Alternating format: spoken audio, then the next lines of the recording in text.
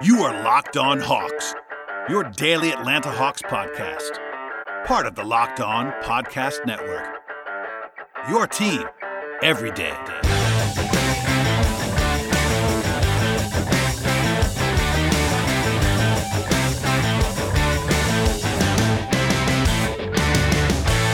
Hello, friends. Welcome to episode 1019 of the Locked On Hawks podcast. I am your host, Brad Rowland, coming to you on a Monday morning at this point.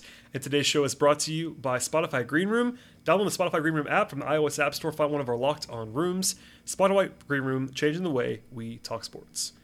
Today's podcast will focus on Game 7 between the Hawks and the Sixers, with the Hawks emerging victorious in Philadelphia, winning their first Game 7 and even appearing in the first Game 7 since 2014. Their biggest game of any kind, in my opinion, since 2015, and the first time since then, and the second time in the history of the Hawks franchise in Atlanta that they've gone as far as the NBA's Final Four, and that's where they are now with this victory. A lot of people sort of buried the Hawks after Game 6, losing at home, and I guess that made some sense on some level, but I stressed on Friday on the podcast, and even after that the Hawks had a chance to win this game in Game 7 in Philadelphia, just because of the fact that the Hawks were playing well, but also because Philadelphia was very, very capable of having an offensive lull or two that would give the Hawks a chance to win the series. And honestly, that's what happened in this spot. The Hawks did not play their absolute A-plus game, but they got enough plays. Kevin Huerter was awesome, for instance. We'll get into him later on. Trae Young made a bunch of plays down the stretch, and then defensively, the Hawks were awesome in this game, and that was enough to sort of ride the wave to a road win for the team's second trip to the NBA's Final Four since moving from St. Louis. So yeah, a lot to get into, obviously, on the podcast. If you're a new listener, welcome aboard. What we do on the podcast is go through what transpired, sort of blow by blow, and then we'll, at the end of the podcast, have some takeaways and some individual breakdowns, etc. But please subscribe to the show, and thank you, as always, for listening. So we'll dive in now at the pregame. There was some drama in terms of the injury stuff in this spot. First of all, Bruno Fernando was suspended without pay for leaving the bench at the end of Game 6. About a $10,000 loss for Bruno, so hopefully he gets to make it back with the conference finals money. But nothing else really falling out from that. And B was fine, I should say, not suspended, obviously, because he played in Game 7. But the big injury news was Bogdanovic. He was listed as questionable, coming in with the right knee soreness that kept him out of the fourth quarter of Game 6. Ended up playing. McMillan said that he was sore on Saturday, getting treatment for it, and that was not related to the avulsion fracture that he had early in the season. But he was questionable, and then a game-time decision coming into the game. He was announced as in about 30 minutes before the game started, and needless to say, he was not himself in this game. The Hawks will definitely need him to be better than this, / more healthy than this moving forward, but he ended up playing, and they needed him to at least be out there. That was not a small thing that the Hawks got there because of their challenge depth on the wing at this moment in time, but that was sort of the only sort of pregame question to be answered. By tip-off, the Hawks were 7-point underdogs, according to our friends at BetOnline.ag. They were that across the board, it looked like, and on the road, you expect that, but the Hawks, of course, overcame that. They were able to win it. So we'll dive in now to the first quarter. A nice start for the Hawks, actually. It was 7-2. They scored 7 points in the first 3 possessions of the game, and a pretty solid offensive start overall by Game 7 standards. Of course, it slowed down and got uglier and uglier from there. Trae actually opened 0 of 4, but drew a 3-shot foul in the early going. They actually went to they went to Gallinari first with Bogdanovic at the first timeout. Pretty early there to go to the big lineup with Gallinari at the 3. That was extensively used in this game. The Hawks, though, got 9 points in the first 7 minutes from Kevin Huerter, who was, again, awesome in this game. He made his first 4 shots. Kind of a rough start for Gallinari, but, Huerter sort of carried the load a lot in this game, honestly. And one of the stories that I want to point to, obviously I'm trying to give you some nuance throughout the series. Philadelphia, I was just baffled by their bench units in the entire series, but in particular Game 7, when you would think there'd be more urgency. They still kept going to this 4-bench unit as they have all series. It started out with Ben Simmons playing with Dwight Howard, which has never worked. Ask anyone in Philadelphia, even in regular season, that's a line that doesn't work. They tried that, and then they went to these 4-bench units the entire for entire stretches. It didn't stay with it that long. They did make one adjustment with bringing Embiid back in a little bit faster in this game. Embiid ended up playing a lot of minutes, but other than that, those minutes when he was not on the floor ended up really, really biting Philadelphia in a pretty significant way, I thought. At any rate, though, the Hawks played 9 guys in their own right. That was probably too many. Credit to McMillan, though. He only played 8 guys after halftime. So definitely did trim the rotation down. No Solomon Hill after halftime. We'll come back to that later on. But it was a Kongwon Liu for Gallinari, and then Hill for about a minute or so, and then the first stretch of the second quarter, that was all he played in this spot. They brought Capella back in, actually, to match Embiid. He got a second foul in that stretch, so there was some foul trouble with Capella and Gallinari having 2 fouls each at the end of the first quarter. The Hawks did trail by 3 at the end of the first, but it was basically just a little bit of a math problem. Herter and Collins were 7 away from the floor in the first quarter, but nobody else was really good, and they were able to sort of hang around despite some uneven performance. That was a theme of this entire game, and really the entire series at times. Before we get the second quarter, today on the road to the finals, our NBA playoff coverage is brought to you by Michelob Ultra. It's only worth it if you enjoy it. 95 calories, 2.6 carbs. You can all enjoy the games a little bit more this season. So, second quarter was the first and really only run of any kind by either team in the entire first half, honestly, was the Hawks at the outset of the second quarter. An 8-0 run, take a 5-point lead with Trae off the floor. And usually they would go to Bogdanovich in that spot, but with Bogdanovich hampered, they went to a lineup of Williams, Herter, Hill, Gallinari, and Okongwu in that stretch. It was an 8-0 run, as I said before, and really it was the Sixers kicking the ball around a lot. Gallinari hit back-to-back threes, but the second one was basically created because of Philadelphia having a pretty bad turnover. It kind of just fell right in his lap. He made a 3 there. And the big thing is that happened with Trae off the court. Trae obviously is a big part of what the Hawks do, but making a sort of pretty big run without him is pretty notable for this Hawks team. Okongwu I thought was very, very good in this game. We'll come back to him later on, but his energy was sort of impactful. They brought Boogie back a little bit later on. The Sixers had a couple of noticeable blunders in this game, but one of them was a 4-on-2 fast break that they blew in that stretch where they missed shot, and then Embiid had an off-ball foul along the way. One of the other themes that I thought in the first half in particular of this game was the officiating was generally a mess, not even in a partisan way, just kind of on both sides. Bad calls, and it seemed like everybody on both teams was frustrated, which is always a bad sign, you would say. They called a foul on Simmons originally late in the first half. Then they changed it and took it away, saying that the Hawks called timeout before the foul, and Trae Young was incensed, got a T as a result of that for spiking the ball basically right into the official. But just a lot of frustration, a lot of eruptions from McMillan and Doc and Embiid and Trae and John Collins, other guys that were sort of chirping with the officials, and I think rightly so. It was some pretty bad officiating in a lot of the first half and really the entire game, I thought. Turnovers though were a huge part of the game, I thought, the entire way. Philly had 8 in the first 17 minutes or so. They felt like even more than that. They were kind of kicking the ball around in a big way. Herter, you could tell he was feeling it already, but he had a pretty wild, step back, swaggy 3 at the end of the first half. Just an impressive shot. He was feeling it in a big way. Some foul trouble stuff in the first half as well. Capella had 2 fouls and sort of auto-benched him late. Simmons got his 3rd late in the first half. Harris missed a dunk, though, at the last trip of the first half, and the Hawks took a 2-point lead into halftime. Just a pretty weird half overall. The typical Game 7 rock fight stuff, some nervousness, some bad shooting, plus the officiating. I thought the Hawks did a good job defensively, but Harris was awful for the Sixers, and some silly rotations for Philadelphia as well. Trae had his worst half of the playoffs by far. He was 1 of 12 from the floor. Did get to the line 7 times, had 5 assists, so it wasn't like a total 0, but not his best by any means. Herter and Collins were both awesome, and that was kind of it in terms of offense for the Hawks in the first half. But a key stat, 10 giveaways for Philadelphia in the first half, only 4 for the Hawks, and that allowed them to take a 2-point lead into the halftime break. Before we get to the rest of the game and some takeaways later on in the podcast, a word from our sponsors on today's show, and the first of which is Indeed. Imagine you're the hiring expert for your company, and what you really need is to make your short list of quality candidates. You need a hiring partner who makes your life easier, and you need Indeed. Indeed is the job site that makes hiring as easy as 1, 2, 3, post, screen, and interview, all on Indeed. Get your quality short list of candidates whose resumes on Indeed match your job description faster. Only pay for the candidates that meet your must-have qualifications, and schedule and complete your video interviews in your Indeed dashboard. Indeed makes connecting with and hiring the right talent fast and easy.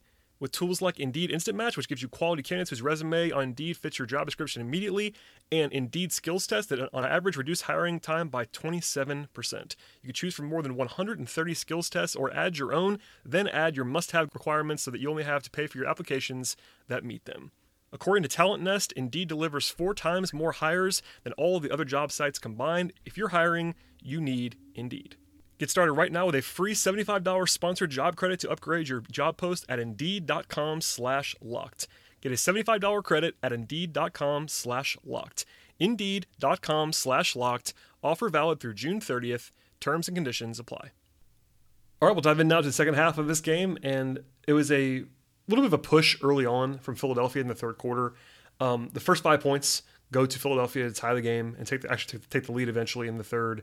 Then a pretty big swing, I thought, with Simmons finishing a layup, but he got called for a charge. That was his 4th foul, but it would have given the Sixers a pretty big lead at that point in time. But then on the other end of the floor, ended up with a Kevin Huerter 3-point play to tie the game. So that was it's early in the third, not a huge swing, but certainly a notable one in my view. Later on, Young got in a groove as a passer, had a bunch of lobs, had two lobs in a row from Young to Capella, getting to his spots offensively, and then had another rocket pass with his left hand to Capella for a dunk shortly after, just a display of passing that you don't often see. Trae is such a good passer. It's his best skill, and that was just on full display here. There was more weirdness, though. I thought Simmons might have goaltended a shot for a dunk on the offensive side. It went uncalled, and then Harris, though, missed a layup in transition to keep the game tied before a timeout.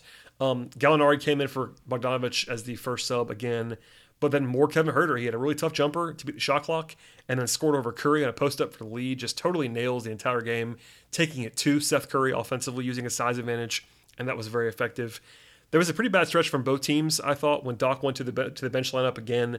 Congo had a nice block on Maxey, but there's a flagrant one on Dwight Howard for collected to the head on Collins. Collins made both free throws, and then Gallinari had a sort of a crazy old man shot off the glass that he made. It was a 4-point possession for the Hawks, and that kind of allowed them to take a 12-4 lead, actually. Sorry, 12-4 run, take a 7-point lead late in the third quarter.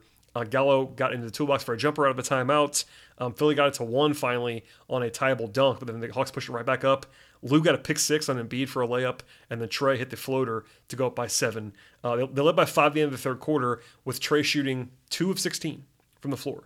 But Philadelphia turning the ball over still the entire time, doubling them up 14-7 turnovers for 3 quarters. So the Hawks at that point had 7 more shot attempts than Philadelphia, which is usually a good way to at least be in a better spot winning-wise, is just take more shots than their opponent. That's always helpful.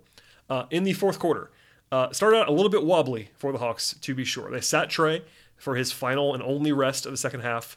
They went with Lou, Huerter, Bogdanovic, Gallinari, and Capella, and then Embiid came out, scored the first 5 points of the fourth quarter to tie the game, and then Nate called timeout immediately. So now it's a new game again.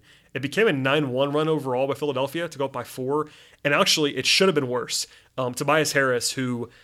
I'll do this now. Tobias Harris was dreadful in this game, I thought, for Philadelphia. He was a huge reason why the Hawks were able to hold on and win it, because he just missed so many point-blank shots.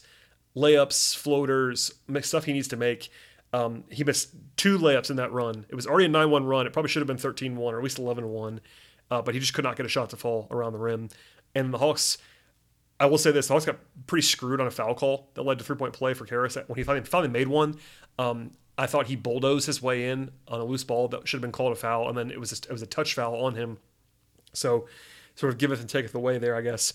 But the Hawks had a pretty big swing later on from there when Tybal had a wide-open 3 for Philadelphia that he missed, and then Gallinari hit one on the other side of the floor to cut the lead back to 1. So could have been 7. Suddenly it's 1 again, and those are the kind of things that have to happen for you to win on the road. But Gallinari's 3 was the first points the Hawks scored in about 3.5 minutes at that point. They really were sort of stalling out offensively, and that kind of gave them some life. So Trae gets one to go finally on a flat-footed jumper, which he had been ice cold as a shooter. And then Huerter hit another floater, another jumper size, sort of in floater range over Curry to sort of tie it with 6 minutes to go. And from there, it's a new game. Tied, half a quarter left, and there you have it. So Trae gets in the lead after a timeout with about 5 minutes to go. They trade some empty trips, and Embiid ties it again. Huerter then scores again on a tough shot over Curry. That matchup was so kind to the Hawks in this game. And then probably the play that got the most attention nationally of the entire night was the Ben Simmons open dunk pass play. So with about 4-ish minutes left, Simmons has a wide open dunk. Not exaggerating, a wide open dunk in a half-court set, and he just doesn't take it. He just passes it to Matisse Thybulle, who is fouled. And even then, I'm not even sure he was fouled. They got bailed out a little bit there by that play, but regardless, it should have been 2 free points for Philadelphia. Thybulle gets fouled, splits the pair, so the Hawks get a free point out of that. It should have been 2 points for Philadelphia. They hold them to 1. That was important at that point in time. Then a timeout. The Hawks up by 1. They have kind of a broken play after that, and Trae, though, makes away, gets into the lane, finds Capella for a pretty acrobatic lob play for a dunk to go up by 3. Out of a timeout from there, Embiid misses on a post-up, and then Trae hits a deep 3, his first made jump shot in a long time, and the Hawks are up by 6 with 2:30 to go. So now you're suddenly in control. Not like it's dominant, but you're in control. They give up a layup to Harris. They turn it over from there, though, but Huerter smartly, I would say, fouls Simmons in the backcourt automatically. Simmons did make one, but split those, so you're only up 3 now instead of it would have been 2 if they had scored, or maybe even 1. Collins, though, gets called for moving screen with 1:30 to go, and then Harris finally gets a layup to go, and the Hawks are only up by 1. So that's the tightest moment that there was in the final 3 minutes, basically, was that moment in time. But for the second, maybe even third time, but definitely second time in the series, Matisse Thybulle commits a terrible 3-shot foul by Philadelphia that Huerter draws. The Hawks benefit from it. Huerter, as he was all night long, was nailed at the line, makes all 3, and the Hawks go from up 1 to up 4 with under a minute to go. That's a massive swing. You cannot overstate that with under a minute to go to now be up by 2 possessions. That's just huge. Then Embiid turns it over, which leads to a run out by Gallinari, who had a nice crafty defensive play there. And I did not think that I would be seeing a game/series clinching dunk by Gallinari in transition, but that's exactly what happened there. Because basically, it wasn't over, but it effectively was at that moment in time. So that was a huge moment. Trey was celebrating as Gallo was going down the floor. Lots of jubilation in the building. It wasn't over there. Like, Philly uses their timeout, which is kind of a silly play. Milton then kind of, pretty clearly walks, uncalled, scores though, but still they're only down by 4. Trey actually missed a free throw, but the door was open a little bit, but even then Embiid misses a pretty good look for 3, and that was kind of it. So, obviously a lot to get to there, but back and forth. The Hawks just were the better team in the fourth quarter for most of the series, and that's what happens. And you won the series because of that. Basically, you go in and you just don't give up a lot on the road, and they were just better executing down the stretch. And we'll leave it there for now. We'll have more takeaways and more individual breakdowns momentarily. But first, a word from our sponsors, and the first of which is Built Bar. Built Bar is wonderful, as I always say on the podcast, but what is your favorite Built Bar flavor? Did you know that Built Bar has 9 delicious flavors, plus the occasional limited time flavor? And when you talk about Built Bar, it's always a passionate thing for people that really enjoy their own flavors. And if you don't know the flavors, you're really missing out. It's coconut almond, cherry, raspberry, and many more. There's something for everyone. And my favorite flavor right now, anyway, I have many favorites, to be honest with you. But right now, I'm really loving the peanut butter brownie. That's just one that I'm really enjoying. I like to dive into that as much as possible. I always talk about how much I enjoy Built Bar, and that is the one that I am diving into at this moment in time. If you haven't tried the flavors, though, get a mixed box right now where you get 2 of each of the 9 available flavors at this moment in time. And not only are the Built Bar flavors fantastic, they're also very healthy. Most flavors have 17 grams of protein, 130 calories, only 4 grams of sugar, only 4 grams of net carbs, and a couple others have even more protein if you enjoy that kind of thing. Order today, get that raspberry mint brownie or whatever you would like. And if you do it in the near future, you go to BuiltBar.com, use the promo code LOCKED15, 15% off your first order with Built Bar. Use promo code LOCKED15, 15% off at BuiltBar.com. All right, so on the takeaway side, a lot to get to, but I will start with the turnover battle, because it felt like Philadelphia even had more than they did, honestly, turnover-wise, but the Hawks did a much, much better job in ball security, and that really helped them, because in big moments, that was one of Philadelphia's fatal flaws in this series. In fact, Embiid had 16 turnovers in the last 2 games. He had 8 in Game 6 and 8 in Game 7. He's a great player, but that was unacceptably high for him. As a team, Philadelphia had 17 in Game 7. The Hawks only had 10. And that leads you to some good math problems if you were Atlanta with extra possessions and all of that stuff. So, and also to capitalize, late, obviously the one with Gallinari, the run out, but there were a few other ones where it just kind of led to good opportunities for the Hawks throughout the game. Defensively, the Hawks were very good in this game, much as they were in Game 6. I made sure to sort of stress that the Hawks played well defensively in Game 6. It was the offense that kind of let them down. In this game, they were even better defensively. They got some help, to be sure, from, in particular, Tobias Harris, who, again, I thought was dreadful in this game. He's a good player, but, man, him and Dwight Howard were battling to see who would help the Hawks the most, I thought, and Harris just playing more, and he missed so many bunnies and was just kind of generally bad in this game. But the Hawks, forced the turnovers. They took advantage of those. Some good contests, though. Not a lot of breakdowns defensively. I could see a few in my head, but not a lot. They did a better job on Seth Curry overall, and Embiid didn't absolutely kill them. And with Harris not really giving them much and Simmons giving them nothing, there were not a whole lot of areas to be worried about defensively. Philly shot 43% from the floor. That's totally fine. The Hawks rebounded very well in defensive glass. They grabbed more than 80% of the available missed shots. That's a very, very good ratio against a big team like Philly. Again, Embiid got his, but they held Curry down. Only 42 points in the paint. That's manageable for Philadelphia against the Hawks defense. They were 11 of 19 at the rim, which is pretty good defense, and only 11 of 27 in floater range. That is very good defense, and also a lot of attempts. they're not always high efficiency attempts from Philadelphia. So yeah, we'll leave it there for the defense, but they were really, really good, I thought, the entire game defensively. The Hawks were. Offense, not fantastic, obviously, but not totally awful. Enough. They had about a 1.03 points per possession offensively. They ended up holding Philly to sub 1 point per possession, which is just elite kind of proficiency defensively. The Hawks shot 54% on twos, which isn't great, but 48% from Philadelphia. So they got the advantage there. They were 10 of 21 on long twos in this game, which is a lot of attempts. That's probably more than you would want, quite honestly, for long two attempts, but they made 10 of them. That's actually a good percentage. A lot of that's Kevin Huerter, who was just nails in this spot. But they got to the line 32 times. That's 7 more than Philadelphia took. And in the second half, the Hawks made half their shots, 50%. That's very, very solid. And 17 free throw attempts. So they did enough offensively after halftime. They were not great in the first half. They still weren't like fantastic after halftime, but they did more than enough to get the win and sort of secure that on the numbers and sort of the way they take away, the way the actual game flowed. Individually, we'll go through this now. The Hawks played 9 guys in this game. Solomon Hill was number 9. He didn't play much, but he was actually +5 in his little stretch. That was the first 5 points of the second quarter when they were playing that bench lineup against the without Trey. That actually was very effective. We'll just kind of leave it there for Solo. He might have to have a role again in the Milwaukee series, which we'll come back to in the next couple of podcasts between now and Wednesday. But the Hawks definitely did shorten their rotation up. Only played 8 guys after halftime. Lou Williams, 11 minutes. I thought he played more than this actually in this game. But the way that it worked out was they just leaned so heavily on Huerter, and they played Collins 41 minutes, and Gallinari played 30. That sort of took away. But Okongwu played 60 minutes in this game. But Lou was okay. 6 points, 2 assists. They had 3 steals, including a pick 6 for a dunk. Lou Williams had a dunk in this game. He was good. He wasn't as good as he was in Game 5. He was much better than he was in Game 6. So split the difference, and I guess he played well enough to get the job done. I thought Okongwu was awesome. For a guy who only had 1 point in 16 minutes, I thought he played so well. 3 rebounds, 2 assists, but defended Embiid pretty well. He was feisty. He was flying around defensively.